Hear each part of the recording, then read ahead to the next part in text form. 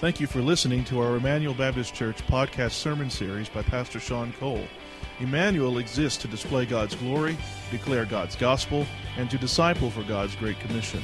If you have any questions about this message or would like more information about our church, you can visit our website at www.ebc-online.org. Now here's Pastor Sean.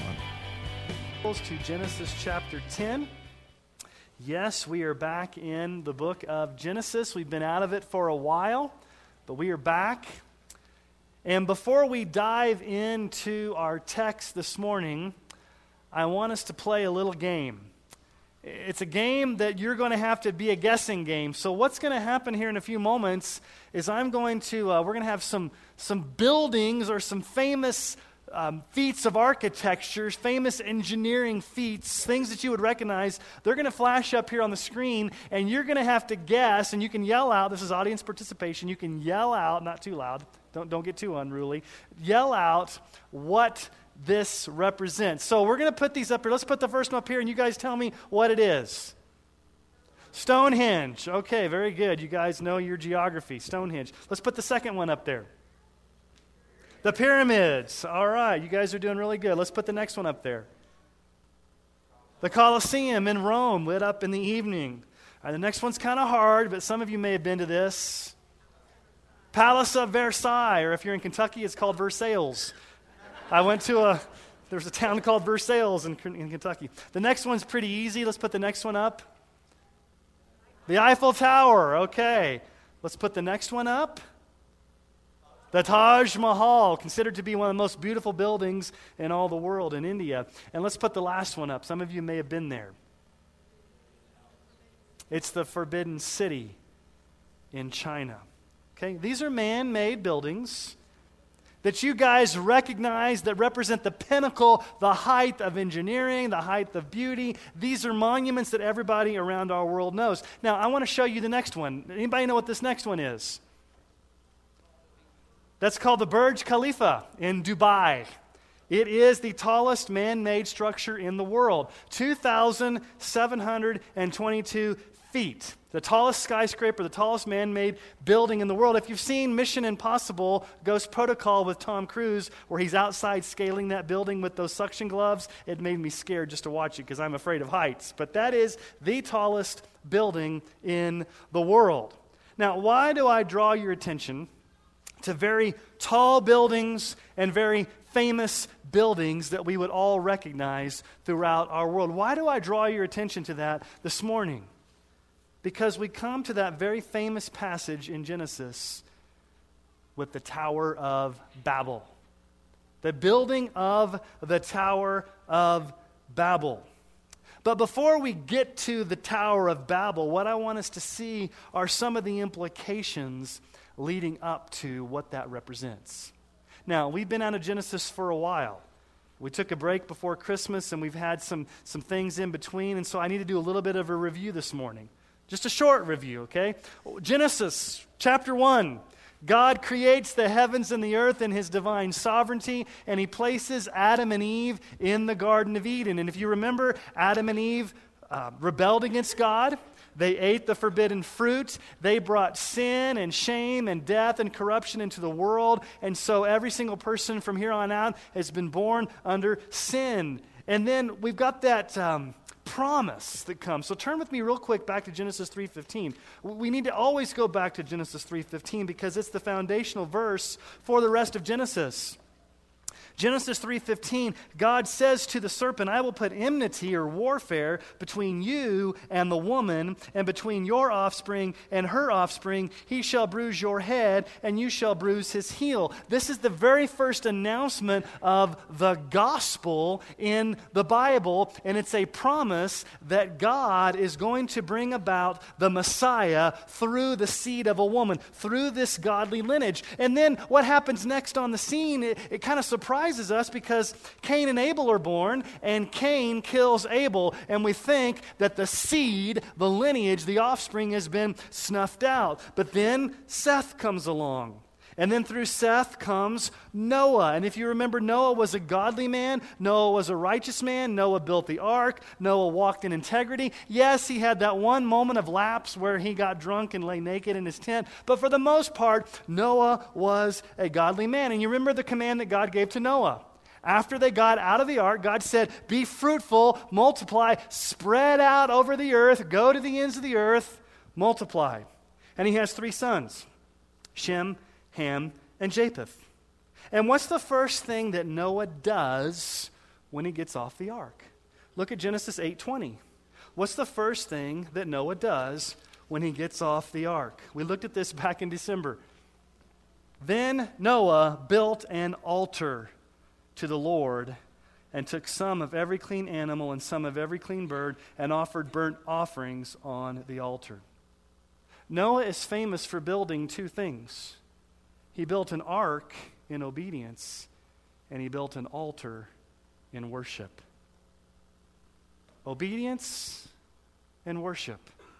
That's what Noah is known for. So here's the key question for this morning. It's the question that we're going to keep coming back to over and over again, and it's simply this. Upon what are you building your life? What are you building your life upon? What's the foundation of your life? What are you investing in? What types of things are you building your life upon? Because really, Genesis chapter 10 and 11, where we end up this morning, it's really about building. What kind of life are you building? It's a tale of 2 cities, a tale of 2 types of buildings. What are you building your life upon? So here's the main idea this morning from our text. From Genesis chapters 10 and 11, here's the main idea. It's simply this. God desires for us to build our lives upon worship and obedience instead of building our lives upon pride and independence. You see, you got 2 ways to build. You can build your life upon worship and obedience, or you can build your life upon pride and independence. And we see this graphically illustrated in Genesis 10 and 11. Because, you see, we live in a culture today that values building their lives upon pride, ingenuity, self-sufficiency, arrogance, rebellion. Nobody in our culture wants to submit to a holy God who has sovereign rights over their lives to rule and reign over them as King of Kings. As we said earlier, God's kingdom is unshakable.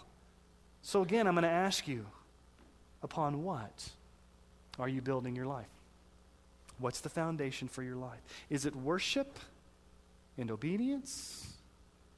Or is it pride and independence? Genesis chapters 10 and 11 are meant to be read together. You cannot separate them out. They're meant to be read together. They're like a little mini drama, 2-part series, if you will.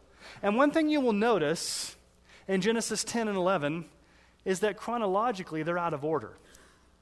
Actually, in time and in history, Genesis chapter 11 comes first. And then Genesis chapter 10 comes next. But Moses, under the inspiration of the Holy Spirit, has arranged these to where chapter 11 is almost like a theological flashback that shows us why chapter 10 happened. So they're really out of order chronologically, but for the sake of the inspired text, Moses has put them in the order that the Holy Spirit wanted him to put them in. So we're going to look at these 2 chapters together. So let's look at Genesis chapter 10, verse 1. Genesis chapter 10, verse 1. These are the generations of the sons of Noah, Shem, Ham, and Japheth. Sons were born to them after the flood. And if you keep reading, you come across a bunch of crazy names that I can't pronounce. And we're not going to read a lot of these names because it's a genealogy, it's a table of nations. I'm not going to read all the names here, but what I want to show you is that what we find out here is that Noah's sons and Noah's descendants spread. They spread out to the utter ends of the earth. They have their own languages. They have their own ethnicities. They divide up into their clans, into their nations. Really what you've got in chapter 10 is how the nations got to where they are in the world today. And God is sovereign in this process. Have you ever thought about that? Why do we have a lot of different languages, a lot of different ethnicities, and why have people migrated to the places that they've migrated throughout the world? Why is the world the way it is with ethnicities and cultures and languages? Chapter 10 explains that. And God is sovereign over this. Deuteronomy 32:8 says this, "When the Most High gave to the nations their inheritance, when he divided mankind, he fixed the borders of the peoples according to the number of the sons of God." It says right there, this is not a random process. God fixed the borders. God divided up the peoples. God placed people where he sovereignly wanted them to end up. And so that's why today we have different ethnicities, different cultures, different languages, different people groups, all spread out throughout the globe. Paul says in Acts 17:26 when he's preaching on Mars Hill, he says, "He made from one man every nation of mankind to live on all the face of the earth, having determined allotted periods and the boundaries of their dwelling place." God determined where people would dwell, their boundaries. God divided up mankind according to their ethnicities. God scattered them. God sent them throughout the ends of the earth. Now, chapter 10 is called the Table of Nations. And if you count them up, you've got 70 nations. 70 nations. 7 is an important number in the Bible. 10 is an important number in the Bible. You find some 14s in there, but totally it's 70. It's a picture of completeness. A picture of God sovereignly moving this process to its ultimate end, and we've got completeness. But there's something interesting when you look at Genesis chapter 10. With all of these nations, with all these ethnicities, with all these clans, there's one missing from Genesis chapter 10. There's one nation that's not listed. Israel. Now, we're going to find out that comes a little bit later, but God has a special plan for the nation of Israel, but right here he's showing how he's sovereign over the Gentile nations. So Noah has 3 sons, Shem, Ham, and Japheth. And interestingly, in Genesis chapter 10, Japheth is mentioned first. And so what do we find out about the sons of Japheth? Here's what we find out. Without getting into all the intricate details, let me just give you the bottom line. Japheth shows the origins of the Indo-European peoples who inhabited India and then migrated northwest and settled in Europe. From Japheth come those that went to India, and then they migrated. And so when you think about those that came from Japheth, you've got the Germanic peoples, the Italian peoples, the Russian people, the Scandinavian people, the Celts in Britain and in Scotland and Ireland. You've got basically this whole migration from India up until Russia and Europe. And so the rest of the chapter doesn't really focus much upon the sons of Japheth because in Israel's history, they really didn't deal with those people. Shem and Ham are the ones they dealt with. So we really just spend a little bit of time on that. But secondly, we find out Ham's descendants. This starts in verse 6. The sons of Ham, Cush, Egypt, Put, and Canaan. What we find out from Ham's descendants is they represent the 4 bitter enemies of Israel that we will see in the rest of the Old Testament. From Ham come Egypt. That's a problem for Israel, right? Canaan, that's a problem for Israel, the Canaanites. The Assyrians, problem for Israel. The northern kingdom goes into exile. And Babylon. The southern kingdom goes into exile. The 4 major enemies. But even within this chapter, and especially this treatment on Ham, we're introduced to a character named Nimrod. Now, you guys thought Nimrod was just what we call people that are acting stupid. You little Nimrod. And if you ever thought about that. Who's Nimrod? Well, let's find out who Nimrod is, okay? So let's look at Genesis chapter 10. Let's look at verses 8 through 11. And Nimrod's important. You may just kind of skip over this and say, what are all these weird names? But here's Nimrod. Verse 8. Cush fathered Nimrod. He was the first on earth to be a mighty man. He was a mighty hunter before the Lord. Therefore it is said, like Nimrod, a mighty hunter before the Lord. The beginning of his kingdom was Babel, Erech, Akkad, and Calneh, and the land of Shinar. From that land he went into Assyria and built Nineveh, Rehoboth-ir, Calah, and Rezin between Nineveh and Calah, that is the great city. Now, what do we find out about Nimrod? Nimrod is a picture of a man who builds his life on pride and independence as opposed to worship and obedience. Nimrod's name, the name Nimrod, means we shall rebel. His name means we're going to rebel against God. We're going to disobey God. That's what Nimrod means. So even his name is ominous. And what does he build? Did you catch it?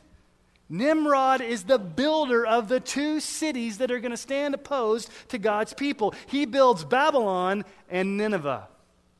Nimrod is the one that starts these two cities, Nineveh and Babylon, the two arch-enemy cities of Israel in their history. And as he builds these cities, does he rely upon God's leadership? Does he rely upon the glory of God? Does he do things for the glory of God? No, what does it say? He's a mighty hunter. The word hunter there does not mean that he hunted animals. It means that he hunted people. He built these cities on conquest, on arrogance, on pride, on rebellion, on military might. Instead of spreading out across the earth and cultivating and obeying God, he's a mighty man. It says 3 times there, a mighty man. This mighty man, in his own pride and strength, builds the two cities that are going to be causing major problems for Israel throughout the rest of the Old Testament. What do we know about Assyria, Nineveh? Well, Assyria was the nation that captures the northern kingdom of Israel and takes them off into oblivion. We never hear about them again.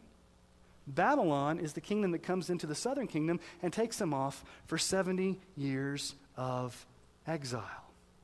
So these cities, Babylon and Nineveh, are built upon pride, aggression, and might. So what's Nimrod known for building? Nimrod builds these cities in pride and arrogance. But Noah builds an ark in obedience, and Noah builds an altar in worship. There's something else that you want to notice.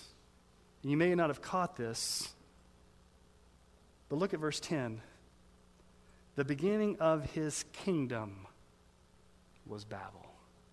It's the very first time the word kingdom shows up in the entire Bible. And it's not God's kingdom. It's man's kingdom. Nimrod is building his kingdom. What does Jesus say in Matthew 6:33? Seek first the kingdom of God and his righteousness, and all these things will be added to you. You see, there's a huge difference between building your own kingdom and seeking the kingdom of God. So I'm going to ask the question again. Upon what are you building your life? Are you building your life upon the kingdom of God, the unshakable kingdom, God's righteousness? Are you seeking first the kingdom of God, or are you building your own kingdom? Are you building your own domain? Are you making a name for yourself? Are you saying, I'm going to build in rebellion. I'm going to do what I want to do because it's all about my kingdom? Do you remember the other person that first built cities in the Bible back in Genesis 4? Cain. Cain was the father of cities. So Nimrod is in the lineage of Cain. Nimrod is the ungodly seed. Nimrod is the builder of cities. And from Ham come the 4 nations that are going to cause Israel major trouble. Egypt, Canaan, Assyria, and Babylon, with Nimrod, the mighty hunter, building Babylon and Nineveh. He's this tyrannical warrior that conquers by might in rebellion. Nimrod's name, we shall rebel. Okay, who's Noah's third son? Shem. Shem's descendants are the Semitic people that lived around the area of the Middle East, but again, we don't see the Israelites yet. From Shem come a lot of those Middle Eastern nations. But we're not going to see Israel yet, because here's what happens. Pick up in verse 25. To Eber were born 2 sons. The name of one was Peleg, for in his days the earth was divided, and his brother's name was Joktan. Eber has two sons, Joktan and Peleg. Now, in the rest of chapter 10, we follow the lineage of Joktan. And we find that Joktan, his lineage is from Shem, but it does not end in who we think it ends. We have to go to chapter 11 to find out that through Peleg's lineage comes Abraham. So even among Shem, there's a division between Peleg and Joktan. Peleg's name means divided. God divided the line of Shem, and eventually it's a foreshadowing of God dividing their languages, as we'll see here in just a moment. But through Peleg comes eventually Abraham. So we're not to Israel yet. In this table of nations, we've got 70 of them, and we find out that God is sovereign over this process of people going and developing their languages and their ethnicities. And look at verse 32. Verse 32 is kind of a summary statement. These are the clans of the sons of Noah, according to their genealogies and their nations, and from these nations spread abroad on the earth after the flood. They spread abroad. These 70 nations spread abroad. One nation's not listed yet, that's Israel, because it's going to get a center attention. And so we get to the end of chapter 10, and we have to ask ourselves the question, well, why did they spread? What moved them to spread? How did God sovereignly make sure that they spread? And how did these clans and these different languages, how did it all happen? Well, that's where we come to chapter 11. Now, chapter 11, again, is chronologically out of order. Chapter 11 is a theological flashback in time that shows us why chapter 10 happened. So again, it's chronologically out of order, but theologically, Moses puts it in there to draw our attention to it. So let's pick up in chapter 11, and let's find out about what they're building. Again, the whole message this morning is upon what are you building your life? Nimrod built upon pride, arrogance, rebellion. Let's keep going through the text. Let's pick up in chapter 11, verse 1. Now the whole earth had one language and the same words. And as people migrated from the east, they found a plain in the land of Shinar and settled there. And they said to one another, "Come, let us make bricks and burn them thoroughly." And they had brick for stone and bitumen for mortar. And they said, "Come, let us build ourselves a city and a tower with its top in the heavens, and let us make a name for ourselves, lest we be dispersed over the face of the whole earth." And the Lord came down to see the city and the tower, which the children of man had built.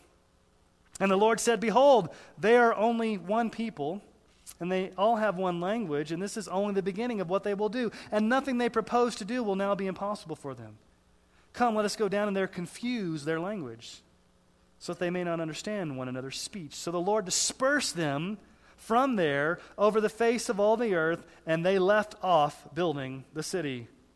Therefore its name was called Babel, because there the Lord confused the language of all the earth. And from there the Lord dispersed them over the face of the earth. So let's look at three major responses from the people in the building of the Tower of Babel. If Nimrod is a picture of building Babylon and building Assyria and building upon pride and aggression, what are three things that these people are building upon? What do we see? Well, here's the first thing we see. We see a determined resolve to rebel against God's gracious boundaries. Now, I've chosen my wording very carefully. It was a determined resolve. Now, you may ask, why do I use the terminology determined resolve? If you go back to the original language and you look in the Hebrew text, when it says, "Come, let us build," "Come, let us make a name for ourselves," it's in a very rare form in the Hebrew language that really means we are rebelliously, willfully doing this. We have a determination to obstinately do this. This isn't haphazard. This isn't just casual. This is, we've got a settled resolve to rebel against God. And the first thing they do here is they rebel against God's gracious boundaries. What was God's gracious boundary, if you will? What did God say? Be fruitful and what? Fill the earth. That's a gracious boundary, isn't it? Because it's really no boundary at all. It's limitless, people. Go into the earth and fill the earth. Go to the ends of the earth. But what do? They settle on this plain of Shinar. The plain of Shinar. They all settle there. Now, the plain of Shinar is going to be the future site of Babylon. The plain of Shinar, if you remember in the book of Daniel, is where Nebuchadnezzar erected the gold statue and told everyone to bow down on the plain of Shinar. The plain of Shinar is where in chapter 10, which is actually in the future, Nimrod's going to go back and build Babylon. They settle in one place. Now, why wouldn't they want to spread across the globe? Why did they want to just settle in one place? The text doesn't tell us. We really don't know. Maybe it was fear. I fear the unknown. I fear what's out there. There's safety in numbers. Let's just hunker down and settle here. Maybe they didn't want to be wanderers or nomads. Maybe they didn't want to trust God for the future. Maybe they thought if we just stay here together, we can trust in ourselves and not have to depend upon God. Maybe there was a fear of branching out. And let me say that's a legitimate fear, isn't it? When God calls us to branch out, when God calls us to obey, when God calls us to do something that may seem risky, the first thought is, that's scary. I want to just stay where I'm at. I want to be comfortable. I want to just hunker down with people I know. And God may be saying, no, I'm leading you out in a step of faith so that you can trust in me. Don't fear, follow me. That's what Jesus says when he says, follow me. We follow him. We branch out. We follow his leading. What marked Abraham? We're going to find this out in a few weeks. Does Abraham, Isaac, and Jacob, do they ever settle down? No. They're wanderers. They go from tent, to place, to this country, to that country. They never put down roots. They're wanderers because they're trusting God every step of the way as to where they're going to go. And the writer of Hebrews tells us why Abraham didn't put down roots. Hebrews 11, 9 through 10. Speaking of Abraham by faith, he went to live in the land of promise as in a foreign land, living in tents with Isaac and Jacob, heirs with him of the same promise, for he was looking forward to the city that has foundations, whose designer and builder is God. Abraham was looking forward to heaven. That's why he didn't put down roots here on earth. He knew his ultimate home was in heaven. What's the second thing we see here about the Tower of Babel? They had a determined resolve to reach heaven with man-made methods. This is man-made religion at its finest. If we could just build a tower to get to the portal of heaven, then we could have intimate access with God or the gods. But it's this whole idea that us and our power and our ingenuity and our self-sufficiency can somehow get ourselves up to God so that God can accept us. If we could just get ourselves to God, God will accept us. It's man-made religion. It's this whole idea that I can get to God on my own. I can get to God in my own strength. I can get to God in my own power. I can get to God in my own self-works. This is what man-made religion says. Listen to some of these statements. These are statements that man-made religion makes. I went to church all my life. I help the poor. I was a good person. I was a defender of family values and I voted for morality. I have a fish on the back of my car. That's got to let me into heaven. I was baptized. I really try not to hurt anyone. I call the shots in my life. I'm in charge of my life. I don't need Jesus. Jesus is just a crutch for people that are weak. I can handle life on my own. I. Do you get to heaven by saying I? No. See, here's the beauty of the gospel. Do you realize that Christ Jesus in the gospel is so radically different from all other world religions? All other world religions say, what do you have to do to somehow get yourself to God? Let's build this tower to get ourselves to God. What did God do? God left heaven. Jesus came to earth in the form of a man. He suffered and died and bled on the cross and rose again and lived the life that we never could and died the death that we all should have. And he came to us so that we'd have a way to the Father. He doesn't require us to somehow try to get to him. He left heaven and came down and became one of us, died for us, rose again for us, so that at the end of the day when you get to heaven, you don't say I, you say Jesus. Jesus did it all. He's the one that got me there. Here's the third thing we see. And this is scary because I think when I say this, you're going to think, that's not me. I won't do that. But as I've been meditating this week upon this passage, I think sometimes we can be guilty of this third thing. Here's the third thing, a determined resolve to rob God of his glory and fame. Notice what they say. At the end of verse 4, let us make a name for ourselves. It's about our fame. It's about our name. It's all about me. It's not about God and his glory. It's not about God and his fame. It's not about God and his name. It's how do I make a name for myself? How does everything center around me? Listen to what the psalmist says in Psalm 115, 1 through 3. Not to us, O Lord, not to us, but to your name give glory. For the sake of your steadfast love and your faithfulness, why should the nations say, where is their God? Our God is in the heavens. He does all that he pleases. That should be our prayer every day. Not to us, O Lord. Not to me. I don't want to make a name for me. I don't want to be about me, but to your glory, to your fame, to your name. Again, what are you building upon? What's the foundation of your life? Are you trying to make a name for yourself? And most of us say, well, I'm not trying to be famous. I'm not trying to put myself out there. Most of us here are probably not going to be famous, but how many of us live our lives thinking that it's all about me and making a name for me and my needs and my wants and my kingdom and my agenda, and everything's about me, and you totally forget about God's glory and his agenda. Isaiah 42:8 says this, I am the Lord. That is my name.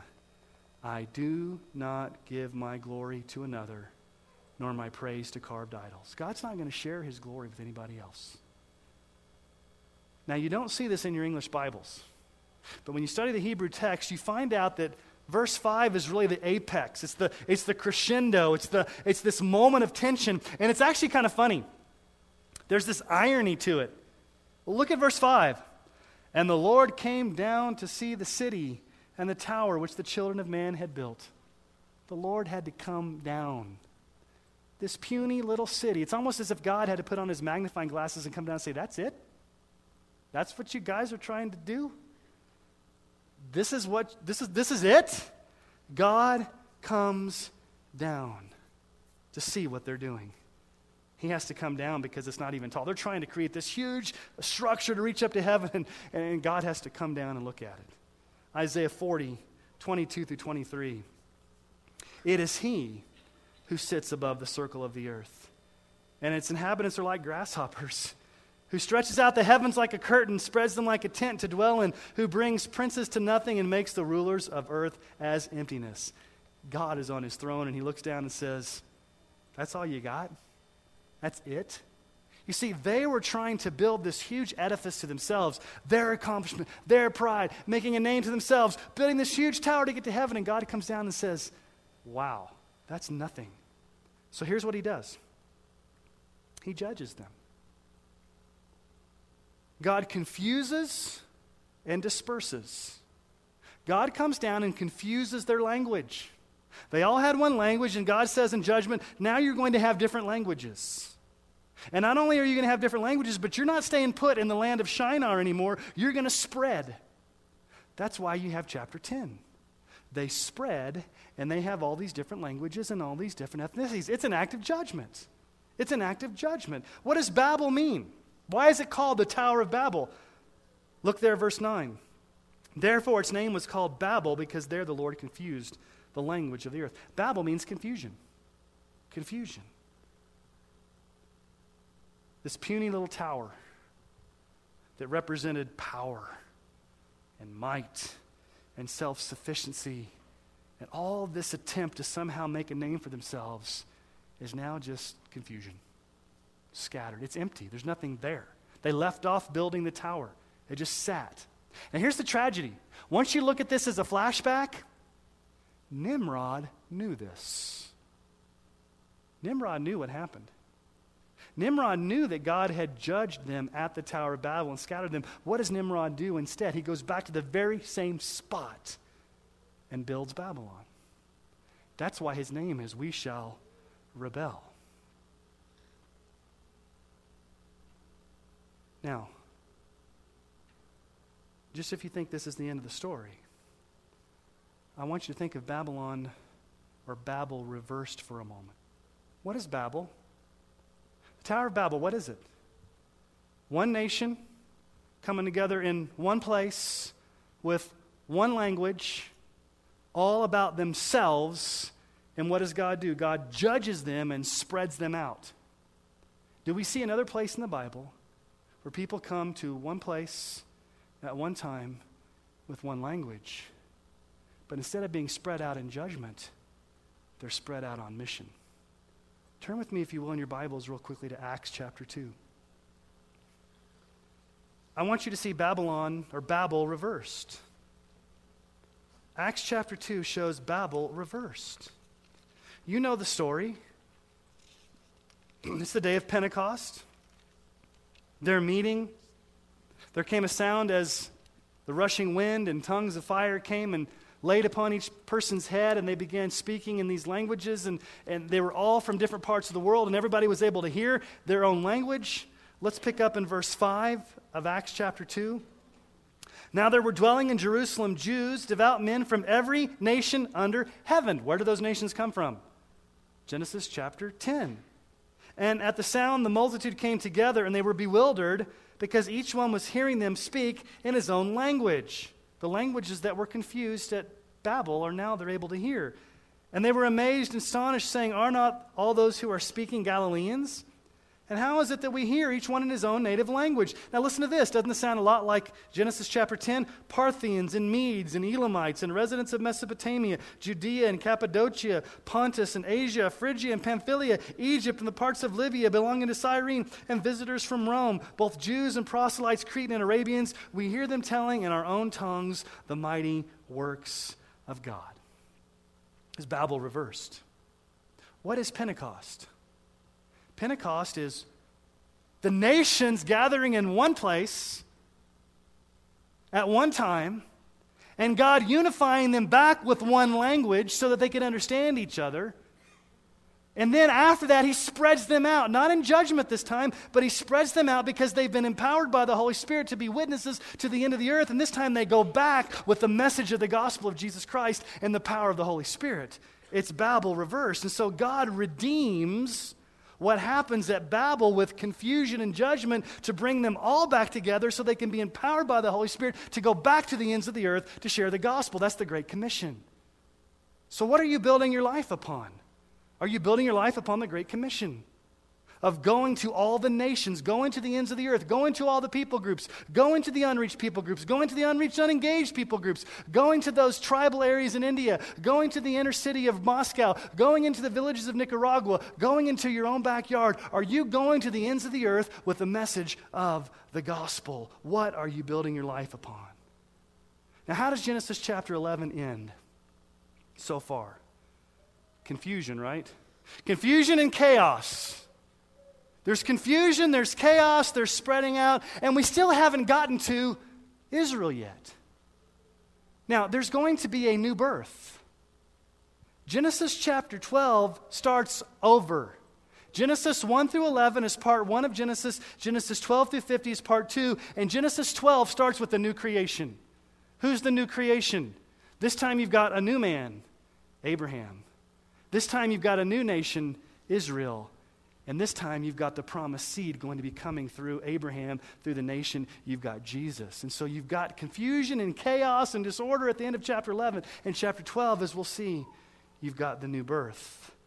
Which makes me think about a parable that Jesus gives at the end of the Sermon on the Mount about building.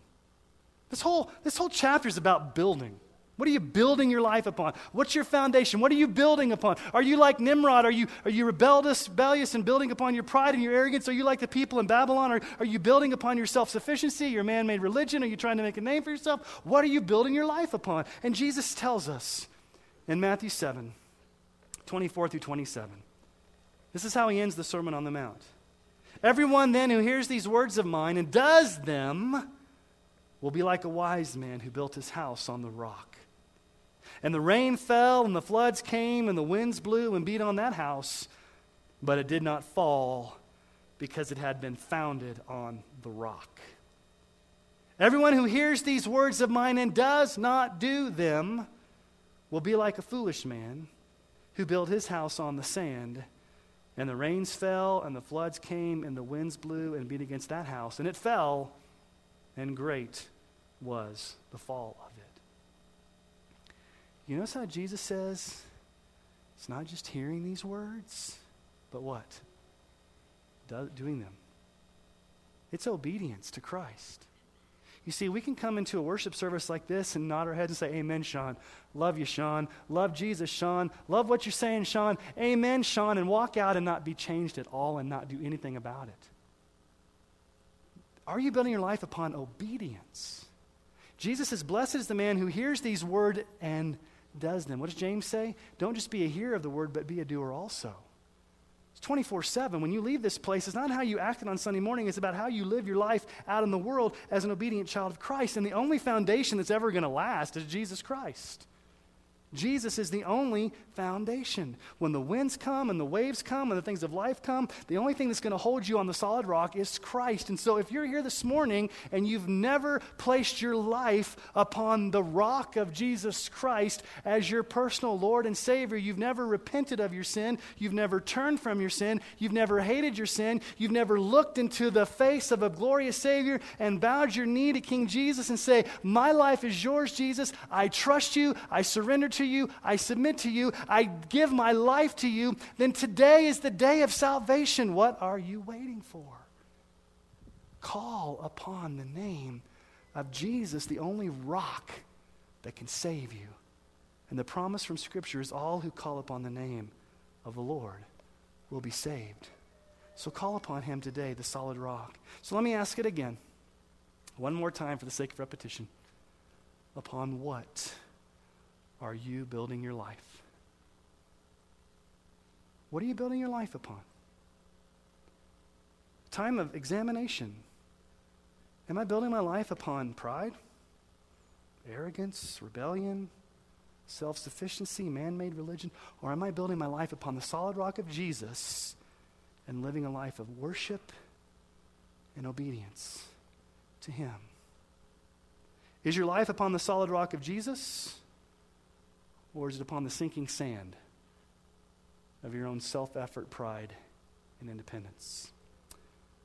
May God give us the strength to stand upon the solid rock of Jesus and worship him and obey him with our whole heart, soul, mind, and strength to the glory of God. Let me ask you to bow your heads this morning. And I want that question to continue to be ringing in your ears this morning. It's purposeful that I've asked it multiple times. You're building something. Everybody's building something in their lives. Everybody's building upon something. The question is what or whom? So in this moment of quiet, in this time of prayer, would you ask the Lord God to search your heart, that you may be able to clearly know upon what you're building your life. And if you're here this morning and you've never trusted in Christ alone for salvation, you've never believed in him, you've never given your life to him, you've never trusted him, you've never repented of sins, use this opportunity to cry out to Jesus. Everything else in your life is sinking sand. It's not going to last. The only thing that's going to last, the only thing that's worth it, the only thing that's beautiful in this world is Christ as the solid rock. So would you cry out to him this morning? So spend this time in self-examination. Spend this time asking the Holy Spirit to reveal some things into your heart, asking the question upon what am I building my life? So let's spend some time in silent prayer this morning.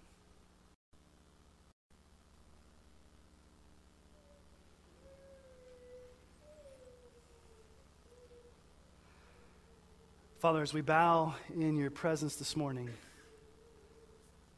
we want to be those that have our lives built upon the solid rock of Jesus. We don't want our lives to be built upon the shifting sand of pride, the shifting sand of arrogance, the shifting sand of rebellion, the shifting sand of self-made religion, the shifting sand of wanting to make a name for ourselves. We want to be those that are built upon the solid rock of Jesus. And Lord, as we have you as our rock, our refuge, our mighty God, may we live lives of worship and obedience. Jesus, it's easy to come into this room and worship and obey when we're surrounded by Christians. When we're led and worshiped by a praise team and when we have a pastor preaching the word to us, it's somewhat easy, Jesus, for us to worship and obey. It's when we leave these doors and go out into the real world where we find it much harder to worship and obey. And that's why we need the power of the Holy Spirit in our lives and our eyes to be fixed upon you. So, Lord, would you encourage us? Would you empower us? Would you enable us? Would you do what you need to do, Lord, in our lives so that when we go out into the world this week, we live lives of worship. We live lives of obedience. We're built upon the solid rock of Jesus. And we don't build with shifting sand and these things that don't matter. So would you help us, Jesus, as we go from this place? Again, Lord, my prayer is if there's anybody here that doesn't know you, Jesus, personally as their Lord and Savior, that today would be their day of salvation. They would repent and believe and come to faith in you. And we pray this in Jesus' name and for his glory. Amen. After we